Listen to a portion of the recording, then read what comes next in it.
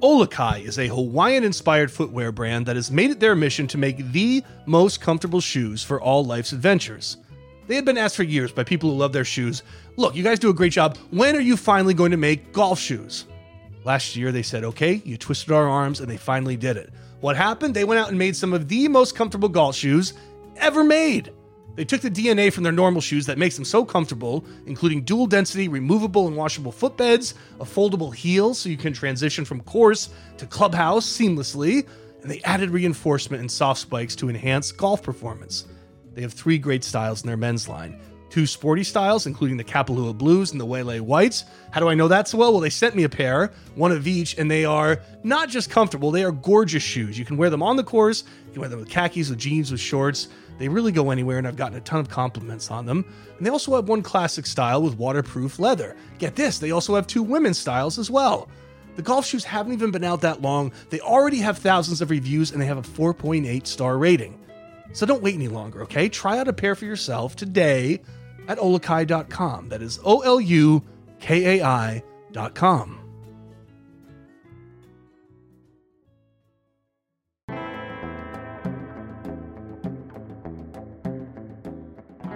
If I asked you to think of the weirdest men's major of your lifetime, and you can define weirdest however you want, where does your mind go to?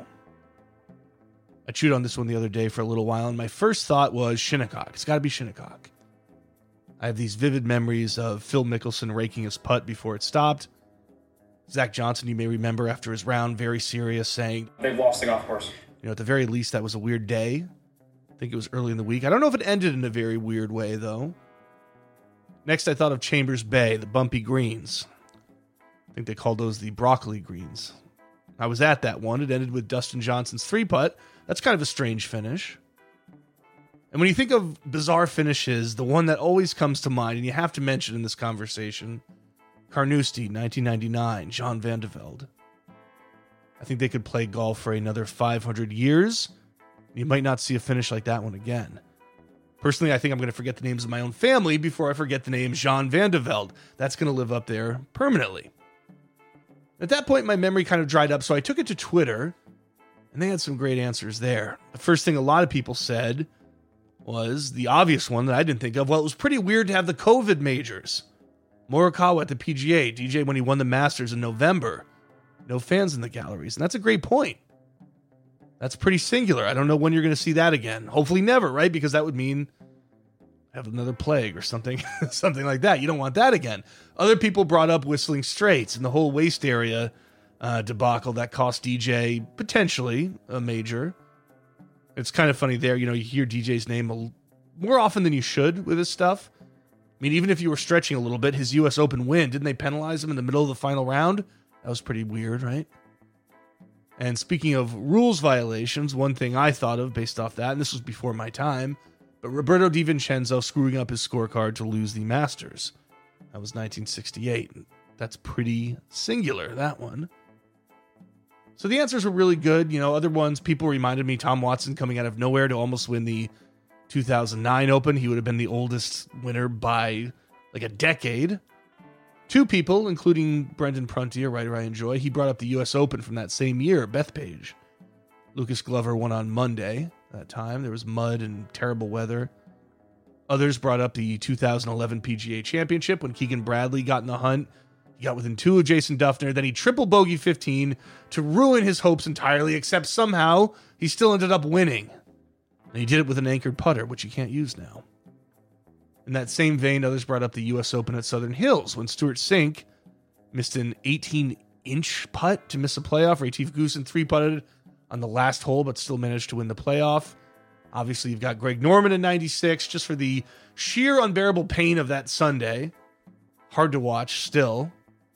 And here's one I didn't know about. In the 1985 U.S. Open, the 2 guys who finished a stroke behind the winner, Andy North, those guys were T.C. Chen and Dennis Watson of Zimbabwe. Each of them were assessed a penalty on Sunday that wouldn't be a penalty today. T.C. Chen had a double hit. Watson got one for taking too long over a putt. But a Twitter user named Antifaldo, some of you I'm sure follow him. It's always a little weird to say an anonymous Twitter name out loud on a podcast. Antifaldo. But he and a couple other people also went back to Chambers Bay, which I had thought of, but they reminded me just how weird it actually was the entire week. And the funny thing is I missed some of it because I was there covering it. It's a weird thing to say, a very modern problem. You know, being on site at a major championship means you don't see all the stuff they get on TV. But he and a few others reminded me there was a big fire that week. There were trains along the water. Other people, mentioned Brendan Grace's meltdown, the going OB on the par 3, the weird coverage from Fox that week. I think this was Greg Norman's one and only chance in the broadcast booth. I remembered, once they brought it up, I remembered the marshal who held up a, quiet please sign to a train. That was one of the funniest single images. Gary Player gave this odd monologue, which is so funny to watch now on TV. Jason Day got vertigo. Billy Horschel kind of ripped the USGA after he almost melted down on the course. He took a swing on the green at one point. Jordan Spieth called number 18 the dumbest hole I've ever played in my life. He ended up winning because of 18. I mean, this has to take the cake, pound for pound, Thursday through the very end of Sunday. What's more bizarre than Chambers Bay? It's a fun question to think about if you're a golf fan, but I think I've got one that none of us were alive for. No human being on the planet Earth today in 2023 was alive for this. That might beat them all. And it's one of those events from the distant past where you think, man, imagine if social media were around then. Or in this case, even normal media, because this took place in 1876. And no matter how weird things got then, the papers weren't saying much more than, this person won, this person lost, here were the strokes they took to get around. You could have an alien invasion during a final round of a major, and they wouldn't mention it. That's how dry the coverage was, typically. So you have to really mine what sources you have, both contemporary ones at the time and what people said or wrote later, but this one is a gem, and it's beyond strange. In 1876 at St. Andrews, a man named Davie Strath, who was snakebit at this event, had his big chance to win. And it would turn out to be his last chance to win the Open Championship, and it was all coming down to a Monday playoff. And Davie Strath, with his legacy on the line, chose not to play.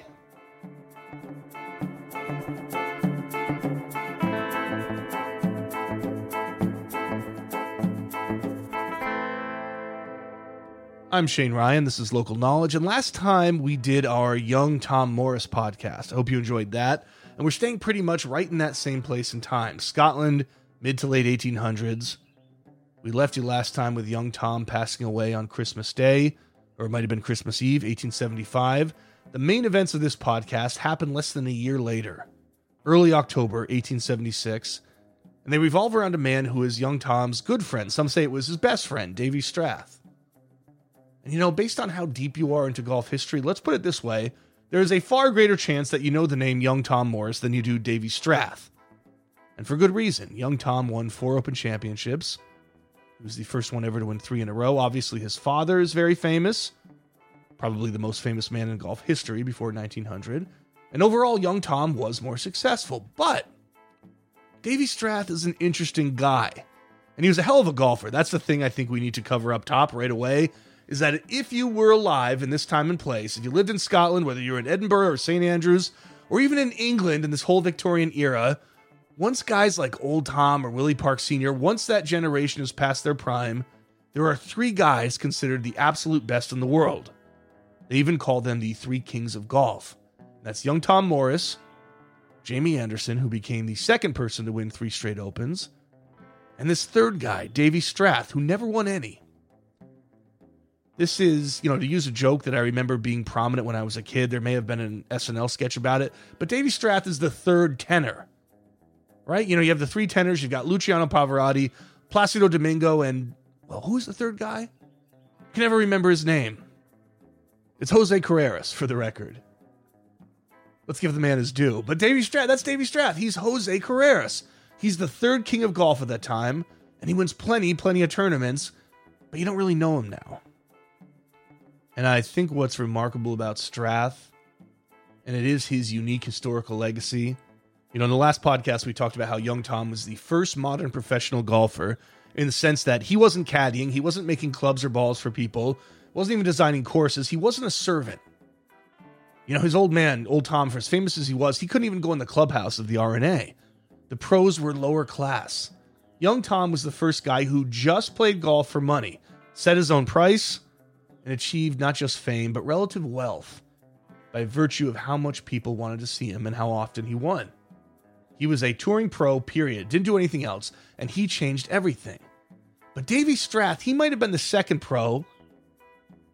That's arguable, but he was the first one, and bear with me here, but I think he was the first modern pro with some real skin in the game. What I mean by that is that young Tom, we talked about his dad, being second class to some degree, but his dad was also incredibly famous. And by the standards of the time, maybe not a rich man, but a pretty well-off man, and miles ahead of his contemporaries in the labor force of the time, speaking economically. Old Tom made more money by far than his own parents, who were weavers, would ever have. More money than he had any right to be making as measured by where he was born and in what class. So, young Tom went to good schools. He grew up on the golf course. Wasn't exactly, silver spoon stuff like some lord on a manor somewhere, but he had a nice upbringing. And once it was clear how good he was at golf, there wasn't much standing in his way. It was very natural for him, even though it was somewhat unprecedented, to enter that life.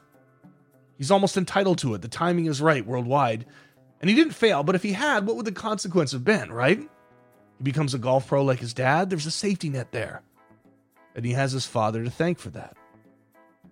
Davie Strath is not dealing with the same hand of cards. If young Tom Morris is born holding a royal flush, to torture this poker metaphor, Strath, when he goes pro, is chasing a straight. Because similar to young Tom, he was born to working class parents who made good. But here's the big difference. Life off the golf course had afforded Davie Strath the chance to move out of his class.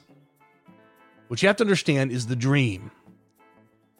Okay, now here's the issue with learning a lot about Strath's non-golf life. There is a book about him and his family. It's called The Golfing Strath Family of St. Andrews. And it's all yours if you want to pay the low price of £99 and have it shipped to you. I'm sure it's a good book. I've read passages of it, but it's not very accessible. There are no digital copies, nothing like that. And there's this interesting subset of golf books that are just like this. They're kind of these rarefied tomes, limited edition, only so many copies printed, the whole thing. And it seems like they're almost made for collectors. It's kind of hard to say. But Stephen Proctor, who we mentioned last time, he's the author of Monarch of the Green, the young Tom Morris book. He also wrote The Long Golden Afternoon, which came out recently, which is a great book about the development of golf in its early professional days. Those books are accessible. There's a good amount about Strath in his Tom Morris book. And Proctor was also kind enough to send me passages from the other, more inaccessible Strath book.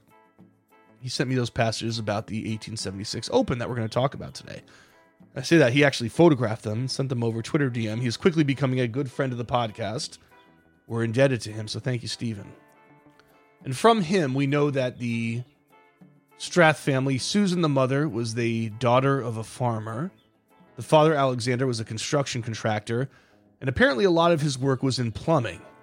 But he was a shrewd businessman, and he was lucky because at this point in history, St. Andrews had kind of fallen into disrepair. It was this rundown thing, but it was being rebuilt. There was this big project to make it a tourist center, somewhat based on golf, but it was a resort area in general. You had the water there. It's on the east coast of Scotland. So they're building it up, and that means there's a lot of work for someone like Alexander Strath, and he did very, very well. His sons, and he had a lot of them, were apprenticed as plumbers originally, but he made enough money to send them to Madras College. When we say college, it's not like, the U.S. college. This is like a nice high school, and in fact, that might not even be accurate. It's more like a nice middle school, a kind of preparatory school that these kids go to until they're 14 years old. And what you have to understand is, if you're a working class child at that time, most of you don't go to school beyond age 12. You need to go to work to bring the family money. But the Straths, they went until age 14, and Davie Strath, who we're going to talk about today, must have been the best of them all as a student because, by hook or by crook, he landed the golden ticket. The one-way pass out of the working class. He got an apprenticeship as a law clerk. This is officially a step up. And he was in the unique position of, if he pursues this and he's successful, which it seemed like he would have been, he could become a quote-unquote gentleman. He could be inside the big clubhouses. He could have extremely high status, make more money than anybody in his family had ever made, and basically live out the dream of any laboring family at that time. Class mobility, up to this point in history, has not necessarily been a feature of life in the UK at that period in history. And you have to understand this as a great opportunity, not just for himself, but for future generations of his children and all that. This is what his parents were working for. They must have been thrilled. But guess what? If you go pro as a golfer, if you make that your vocation instead, you can kiss all that goodbye. And that's what makes Davie Strath different from young Tom. He is from the true working class. He has a path before him to something so much higher in the social and economic sense. But when he looks at the money young Tom is making as a professional golfer, when it comes time for him to choose, this is a mighty, mighty risk. Imagine him having to tell his parents. There's a funny part in Proctor's book that when he does go pro, the Fifeshire Journal, which is a Scottish newspaper, actually chimed in to call the decision, quote, foolish. So even the newspapers thought it was nuts. I don't know exactly why they're chiming in. I guess newspapers were different. Everybody's got an opinion back then. But here's the thing about Strath. He is a golf junkie. So are his brothers. His brother Andrew was a pro in the old sense. He did the whole schooling route, but he became an apprentice to old Tom at Prestwick, a working man pro. Their brother George Strath would start the same kind of career in Scotland. Then he'd go on to America. He lived there the rest of his life, died at age 76 in New York. Andrew didn't live long. He actually won the Open Championship in its infancy, 1865. That was the 6th year it was held. He was the first winner not named Willie Park or Old Tom Morris. But 3 years later, he died at age 30 of tuberculosis. He called it consumption then, and remember that detail. Now, all three of them loved golf. All three were very, very good at it, but nobody was as good as Davie Strath. This is the kind of guy who was so talented, so young, that he was one of the only people the bookies would back against young Tom. Now, remember from last podcast, gambling is the major engine of growth in golf in those days. You can't overstate that. It was the basis of the matches that were being held, the tournaments, everything that made these guys famous and made being a professional golfer in the modern sense, we keep saying that means, that's all that you do, that made it economically viable. And Strath is 2 years older than young Tom, and from the time they're 15 and 17, they're having these matches one-on-one that are generating huge buzz, and that buzz is only going to get bigger over the next decade. That first year, 1866, the first time they met formally, young Tom won the first match, Strath got him back in the rematch, we're off to the races. So, 1868 comes along, young Tom had just pocketed his first Open Championship as a very young man. He's making a lot of money. Strath is noticing this and going, hey, I'm just as good. Why can't I do that? We don't know his exact birthday, but he's either 18 or 19 by that point. And here's the other thing that might be pretty relatable to many of you out there. He hates his job. He doesn't like being an apprentice law clerk. Yeah, it's a straight path to being a gentleman, but he doesn't think he's going to like it much more when he's an actual law clerk. And when the time comes to decide what he's going to do in 1868, just ahead of this professionals tournament that's going to be held at St. Andrews, Davie Strath goes for golf. In reading it historically, you kind of want to stand up and applaud at that point, but because you know what a risk it is, what a huge thing it is for him to do this and how many people he's going to disappoint. This happens, you have to imagine, much to the chagrin of his family. Whoever's writing for the Fifeshire Journal. Seems like a lot of people were saying, don't do this. It's crazy. And it's funny to imagine that reaction today. Isn't it a guy who might be the second best golfer in the entire world and popular opinion telling him, don't pursue that dream. Don't go for it. But he does pursue it and it works. He's good enough that he right away is winning a lot of tournaments. He is featured in high stakes matches, which is, main way to make money for these guys. He's working the professional tour circuit at that time. And again, if you didn't listen to the last podcast, the reason the quote-unquote tour exists, if we can call it that, is because a lot of clubs are holding big events at their fall and spring meetings, and they want the best players in the world to come. They want young Tom Morris, they want Davie Strath, they want Jamie Ferguson, and they're going to pay to get them. First they're going to pay by increasing tournament purses, and an early version of appearance fees isn't far off either. And in matches, of course, there's already a built-in appearance fee. If you want to play with Davie Strath, You pay for the privilege, whether you win or lose. And his name gets written up in newspapers. He has a profile far beyond Scotland into England. And, we're skipping over a lot of stuff. We're not going to get too much into the individual wins and losses that he had. But simply put, he is a great player who took a big leap. First guy ever, arguably, to take that big leap, that big risky leap into professional golf. And the landing is soft. He's doing well for himself. In terms of his personality, what he looked like, things like that, I want to read you the passage from Proctor on Strath in this period of his life as a young man. Proctor writes, quote, Tommy's best friend and chief rival was Davie Strath. Like Tommy, he was an educated man who cut a dashing figure. Tall and regal, with his hair swept straight back from his forehead, and often a neatly trimmed mustache, Davie was that rare golfer that bettors were prepared to back against the young prodigy in his prime. Davie's game was as elegant as his looks.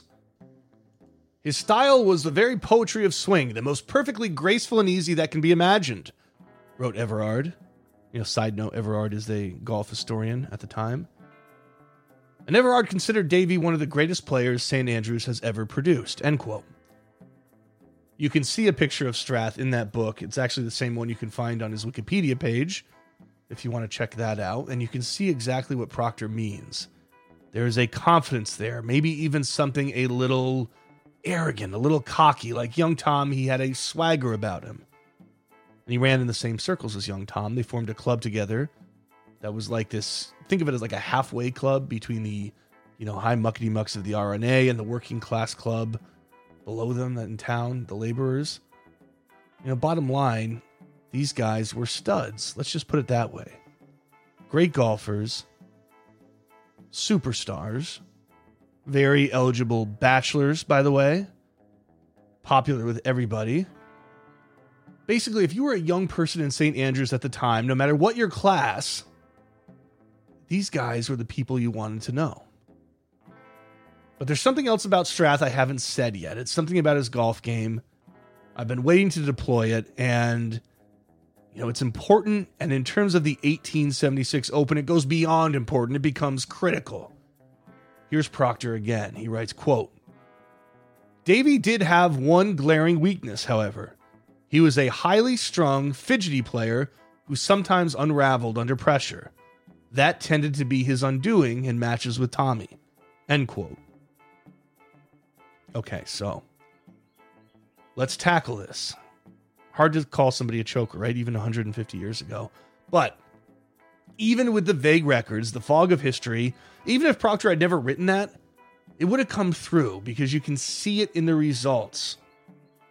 And if choking under pressure, let's just put it bluntly, if that's his Achilles heel, the Open Championship is going to be his bête noire, the black beast that dogs him forever. He's too good a player, too elite a player not to have won one of these things, but he never does. Finishes second 3 times, played 9 times, and he finished in the top 5 in almost all of them. Granted, there were far fewer competitors then, so, top 5 finish may not be exactly equivalent to what it is today, but it still really says something.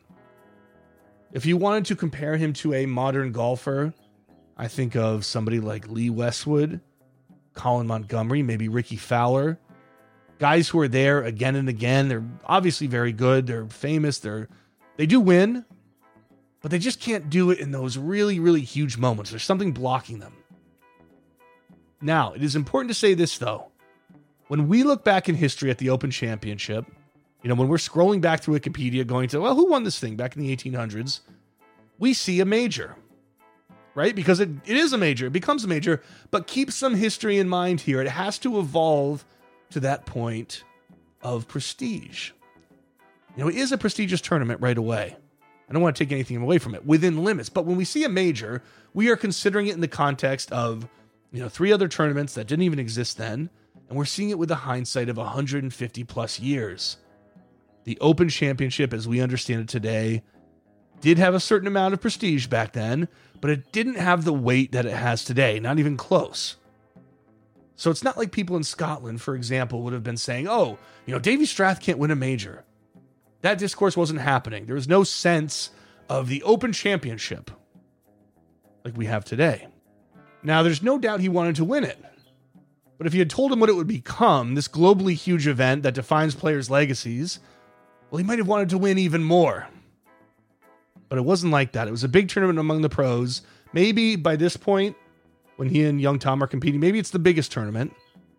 But it's not like Strath thought that, wow, in the year 2023, a podcast host from Golf Digest is going to be calling me a choker because I couldn't win this thing. No, that is not the case. 1869, he plays in his first Open Championship, finishes third. The next year, Young Tom was trying to win for the third straight time, which would give him sole and permanent ownership of the red Moroccan leather belt. That was the prize back then. This is 2 years before the claret jug is made. Strath shot a 49 in the second round at Prestwick. This is a 12-hole course, which was phenomenal. It was the course record, in fact, or at least it had been until that morning when Young Tom shattered it by shooting 47. So Strath is 5 shots behind Young Tom going into the final round. It's a tall task, anyway. But he shot a 58, melted down a little bit. And that was a sign of things to come. Young Tom, of course, won that Open. The next year they skipped it. 1872 comes around, and Davie Strath is at this point the only man who can deny Young Tom winning his 4th Open Championship in a row. And here's what Proctor said about Strath at that period. Quote, "By then, Davie had earned a reputation as the only player who could give Tommy a fair fight. Davie had beaten his gifted young friend in tournaments, singles, and foursomes. He'd also upstaged Tommy by being the first to win the gold medal awarded by the Rose Club." Let me interject here. That was, by the way, the social club we mentioned earlier that they started. Back to Proctor. "Davie only beat Tommy once in every 3 tries, but he always made the champion work for his money, and no other golfer did nearly as well." End quote.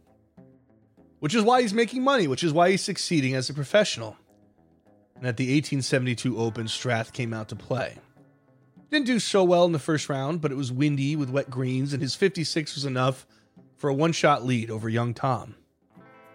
Next round, he shoots 52. Young Tom shot a 56, so Strath had a 5-shot lead going into the last round. Remember, this is Prestwick, it's only 12 holes, and nobody else is even close. This should have been Strath's moment. And you're going to hear those words again. Young Tom shoots a final round 53. Okay. Not bad, but not great either. Which meant all Strath needed was a 57 to win. But on the second hole, the nerves come. They always come for Davie Strath. He hits an iron shot that must have been very bad because it ended up costing him 3 strokes. And it doesn't get much better the rest of the round. And on the last hole, he hits one in the water, and he comes in limping at 61, second place by 3 strokes to Young Tom. A nightmare.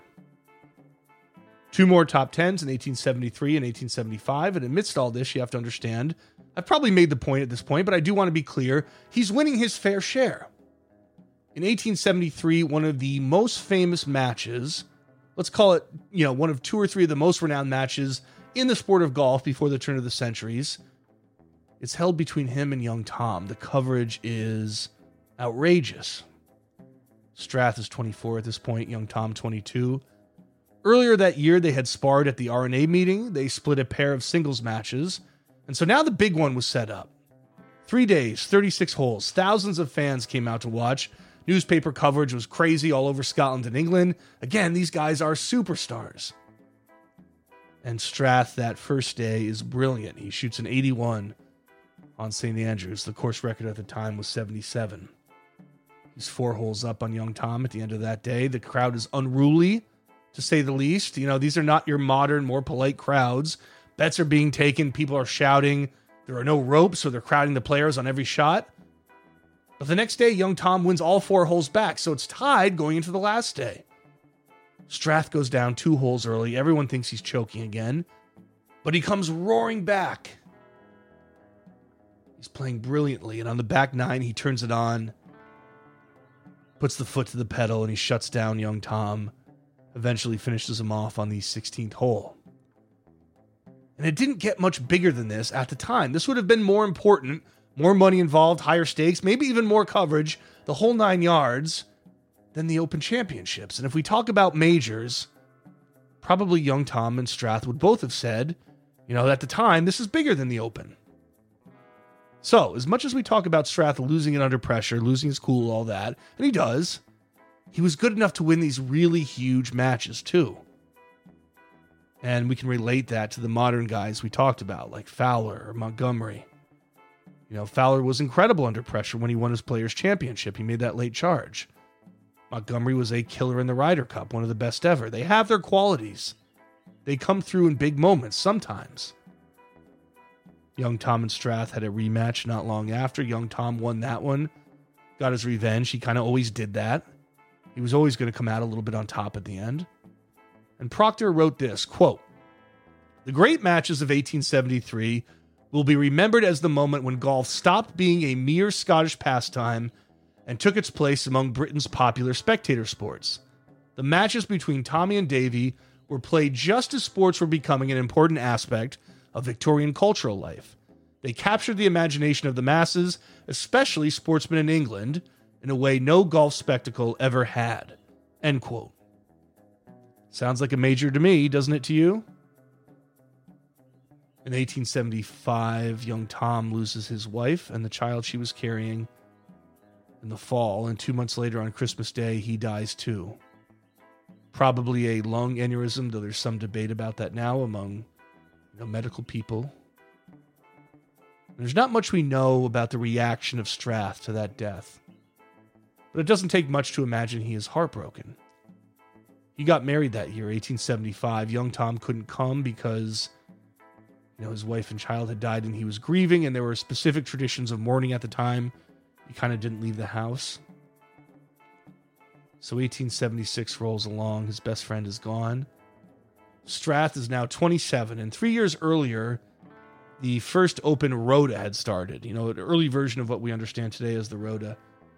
First 12 years, all of them were held in Prestwick, but now it rotates between there, St. Andrews, and Musselburgh outside Edinburgh.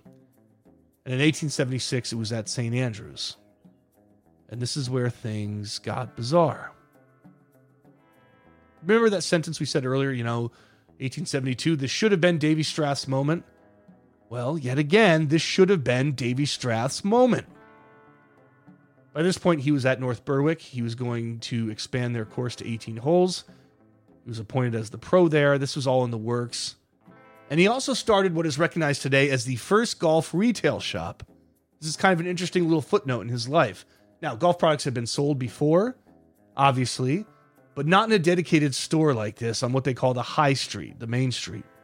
So count that as another first for Davie Strath. He was a pioneer even on the commercial side of golf. I mean, really, it was one of the first sporting goods stores, even if you want to go that far. So in July of that year, he and his wife Agnes had a son named Ronald. And Strath didn't actually play much golf that year because he's got a new job, a new kid. But he did go to the R&A's autumn meeting. He played matches that week, and of course, he was going to play the Open Championship at St. Andrews. His biggest competition that year would be from Old Tom, who's still going, Willie Park Sr., Mungo Park, his brother, and a guy named Bob Martin, another strong pro from St. Andrews. This was the biggest field ever at the Open Championship. 34 players are there, but as David Malcolm and Noel Terry put it in the book I mentioned earlier, The Golfing Strath Family of St. Andrews, it was a shambles. And I don't mean the golf format shambles. I mean this was an absolute organizational mess, a disaster. The crowd was unruly from the start. They were concentrated largely on Strath. He was the heavy, heavy favorite. And the format was just 2 rounds at the time. It would have been 3 rounds at Prestwick the year before, but Prestwick was a 12-hole course. So at St. Andrews, an 18-hole course, it's 2 rounds, 36 holes total. And both were set to be played on the same day. And in this case, that day, and this is important, is a Saturday. Well, on a Saturday, guess what happens? Normally, everybody from town comes to play. Whether you're a laborer or a gentleman, an artisan, whatever you are, you're off at noon and you want to go play some golf. And this was September 30th, prime golfing season. You couldn't even play in the summer sometimes back then because they didn't have a good way to mow the grass if it got too high. And these people weren't about to give up a day of golf, Open Championship or no Open Championship. And by the way, that's probably the best way you can tell the difference in prestige between then and now. Imagine, at Hoy Lake this year. No, the second round is delayed because we had to let the public go off, right? It's not going to happen. So the morning round that year at St. Andrews, it goes off okay because there's not really a ton of the public there yet. The citizens have not arrived. Davie Strath and Bob Martin both shoot an 86 to hold the lead after 18 holes. The afternoon is when all control is lost. You have the public playing. Nobody told them no. They can't tell them no, apparently. And you have this absurd situation where championship pairings are going off whenever they can in between the general public. So, some guy, Joe and his buddy, Frank, the plumbers in town, they're teeing off. And then next you have Bob Martin, the pro who's trying to win the Open Championship. Then a couple more public people. And then maybe, Davie Strath goes off with old Tom. And they're all scrambling for the first tee and a chance to play. This is the public and the pros. There are no reserved tee times for them. It is a madhouse. Bob Martin and Tom Kidd go out first. It's all out of sequence, okay? So it's not like Bob Martin and Davie Strath are playing together because they're the two leaders. Nope, that's not happening. It's first come, first serve. Davie Strath gets off later. It's pandemonium. Because along with the public, remember, there's a massive crowd watching the pros, too. There's a gallery. So they have to wait on every hole. Everything's moving at a glacial pace. Everyone in the crowd is getting crazier and crazier. You have to remember, it's more like, a modern soccer match, really. Or even better, a soccer match in the 80s where there are fewer rules and it's kind of more dangerous and loud. And this is the part in a lot of podcasts where I like to say, imagine that happening today. But you can't imagine it. This is impossible to imagine in a golf tournament. It wouldn't happen. Things are too well organized. This is mind-boggling stuff to go back and read. Through 13 holes of that second round, Strath kept it together. It's kind of hard to go back and do the math, but it seems like he had something like a 5-shot lead. May have been even a little bit more. Then something happens on the 14th hole where, remember when I said this was a weird major, the weirdest major? It's already weird by the 14th hole. I hope I'm making that point. But on the 14th, Strath hits his second shot and it hits another man, a golfer known only to history as Mr. Hutton. Hits him square on the head.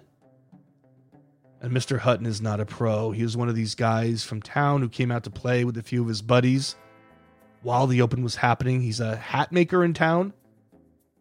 He was on the 5th hole at the time, which is kind of parallel to 14. It's not clear if, he had hit a bad shot and he was closer to 14, or if Strath, some of the accounts you read say Strath's shot was a good one. So maybe he didn't pull it to 5. Maybe, Hutton was over on 14. Either way, he got hit in the head and he went down hard.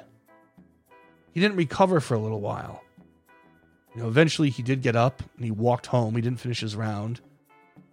And the crowd at this point had just about completely lost it. All the reports from that match, the contemporary ones, talk about how, quote, excited they are. And you can interpret that to mean it was almost this mob mentality. Must have been an absolute nightmare to play in. Strath was clearly shaken by everything going on, but especially by hitting Hutton. He made a 6 on 14, made a 6 on 15. Martin, by this point, had gotten close to the end. He would finish with a 90. So Strath still, despite this little mini meltdown, Strath didn't have to do much to win. But here he was again, and the nerves come. The fact that he basically knocked a guy out, the rabid crowd, it's all starting to get to him. Made a 4 on 16 to stop the bleeding. And going into 17 and 18, he needed 2 5s on the last 2 holes. The road hole and, of course, the famous 18th across the Valley of Sin. He makes a pair of 5s there, or a 4 and a 6 or whatever. The championship is his. On 17, his drive is wayward. He has to punch back into the fairway. He ends up with a long shot into the green, but he smokes it. He hits another great shot. But guess what? There's players on the green. They hadn't finished. And now, if you go read Wikipedia and a few other sources, it says he hit somebody again. The book that I was talking about, the book about the Strath family, doesn't say that. But other accounts that you read from, future people in Australia, we'll get to them later, they say it hit somebody in the ankle. And it's hard to know what to think there. In any case, the ball stopped on the green, which surprised some people from behind who thought he'd hit it so well that it was going to go all the way to the road. But this begs the question, what is Strath doing at this point? He already hit a guy in the head. Why is he hitting into an occupied green? Sounds like he had the wind with him. He must have known it was a possibility. You know, some people make excuses for him, and maybe they're right, but it is confusing. You know, is he so mad at the RNA that he's, irritable and he's making a point? Is he nervous so that he's hurrying? Did he not see them on the green, which seems unlikely? These are big moments for him. He's got this title to win, and he's close to doing it. Why is he hitting into an occupied green? Well, it's one of those questions that is lost to history, unfortunately. But they get to the putting green. Nobody really says anything to him. None of these people on the green. He two putts. He makes a 5. Now he just needs a 5 on 18 to win the thing. But he is incredibly rattled by that point. And he makes a 6. It's unclear exactly how he made that 6. There were references that, he blew it in the short game. It does seem like he had a putt at one point to win. Don't know how far it was.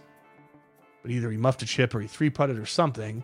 But he ends up tying Bob Martin with a 90 after this unbelievable meltdown over the last 5 holes. And by rule, the two of them are set to play in a playoff on Monday. But after his round, something kind of sad, heartbreaking, and a little mysterious happens. One of the players on the 17th green that Strath hit into, he complains.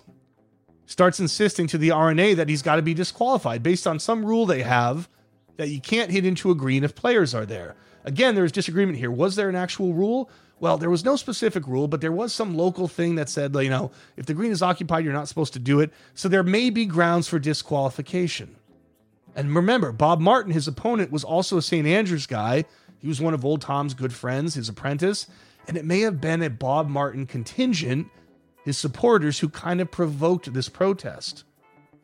Then another little bit of controversy springs up, and this is about Strath's scorecard. And this is really unclear. Still no idea what this means. Seems like they accused the marker of messing it up somehow. It's not an accusation on Strath, but there may be some inconsistencies. But we don't know much more about that. It was eventually resolved with no penalties, so probably there was nothing there.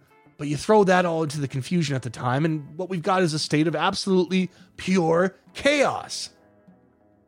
The RNA deliberates for hours. At 7 p.m., they say, okay, we're going to have this playoff Monday, but it's under protest. And what that means is we haven't reached a final decision yet.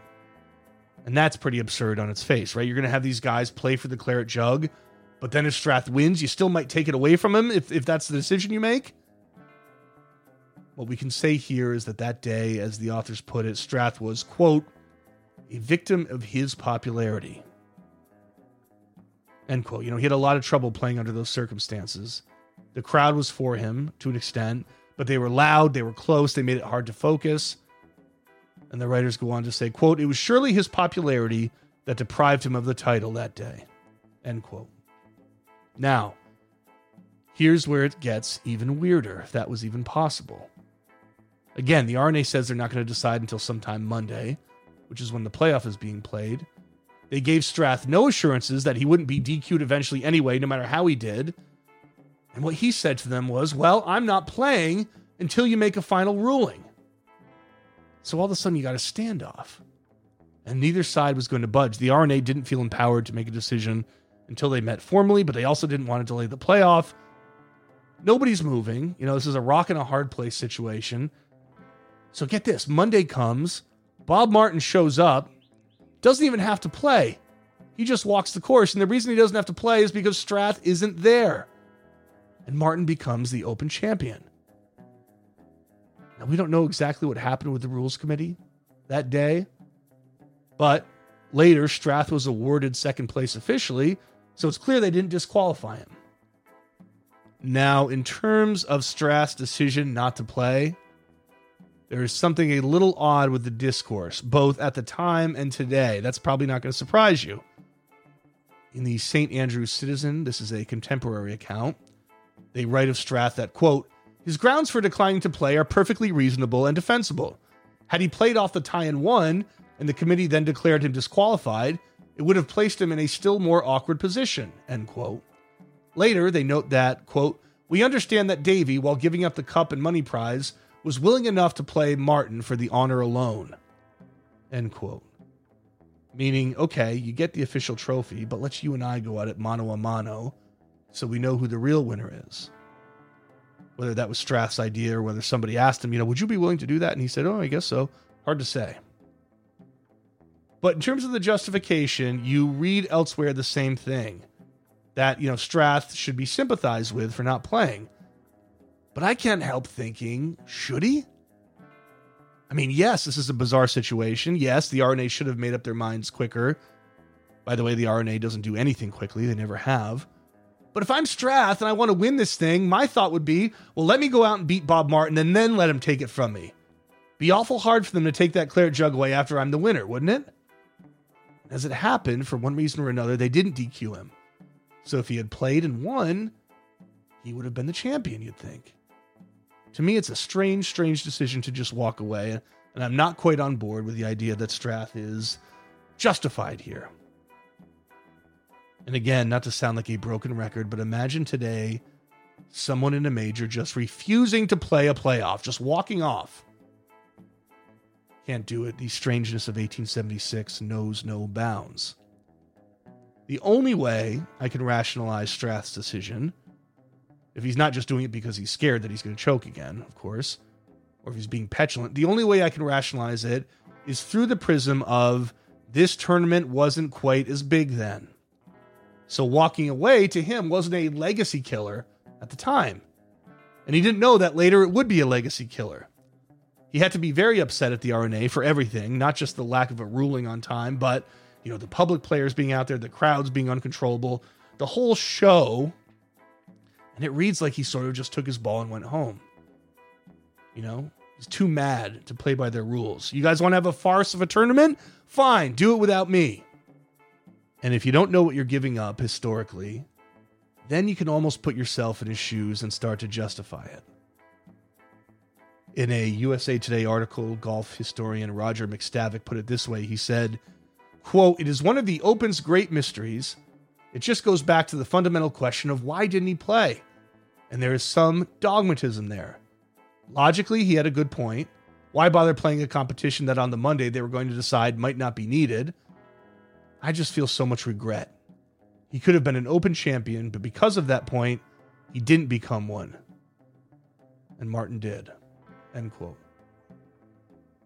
Now, as we said earlier, Strath's brother Andrew had died of tuberculosis, known as consumption at the time. Another brother had as well. This was the family curse.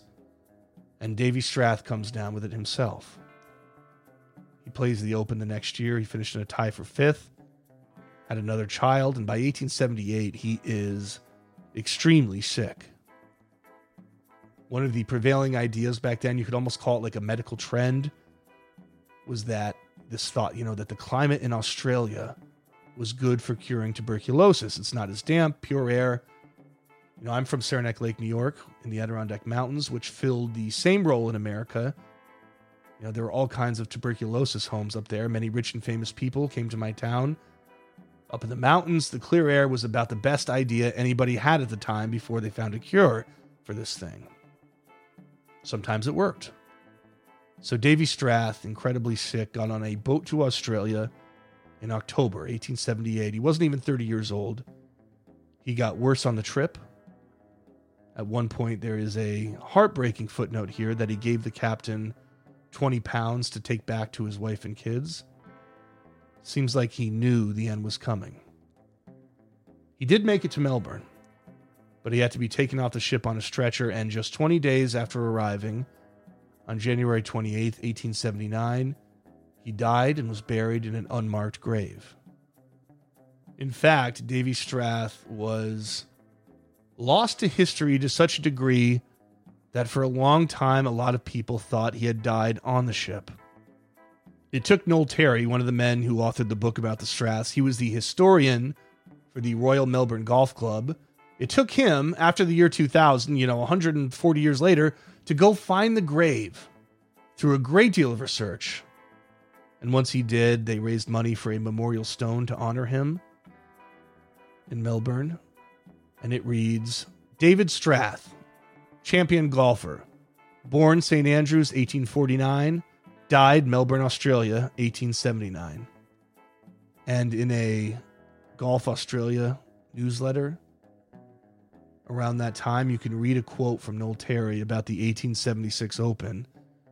he said, "In St. Andrews, he has always been regarded as the spiritual winner of that title." End quote. And that's fair enough. Bob Martin was apparently enraged by the fact that a lot of people took Strath's side in this whole thing.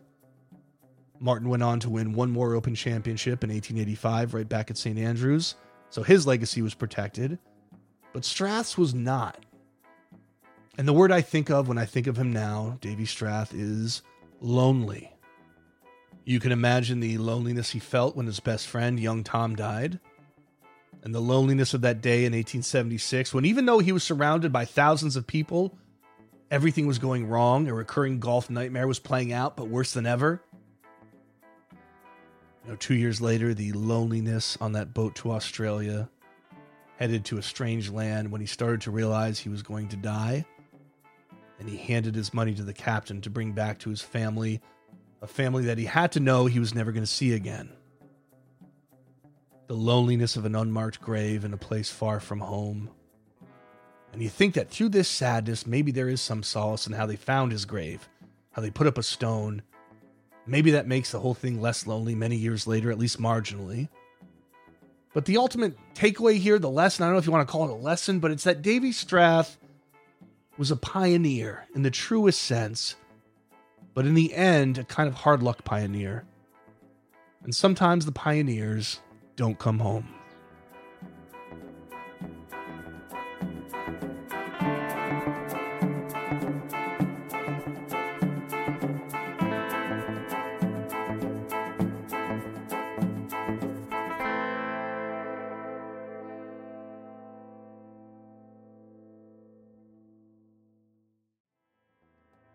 Local Knowledge is produced by Greg Gottfried with editorial guidance from Sam Weinman.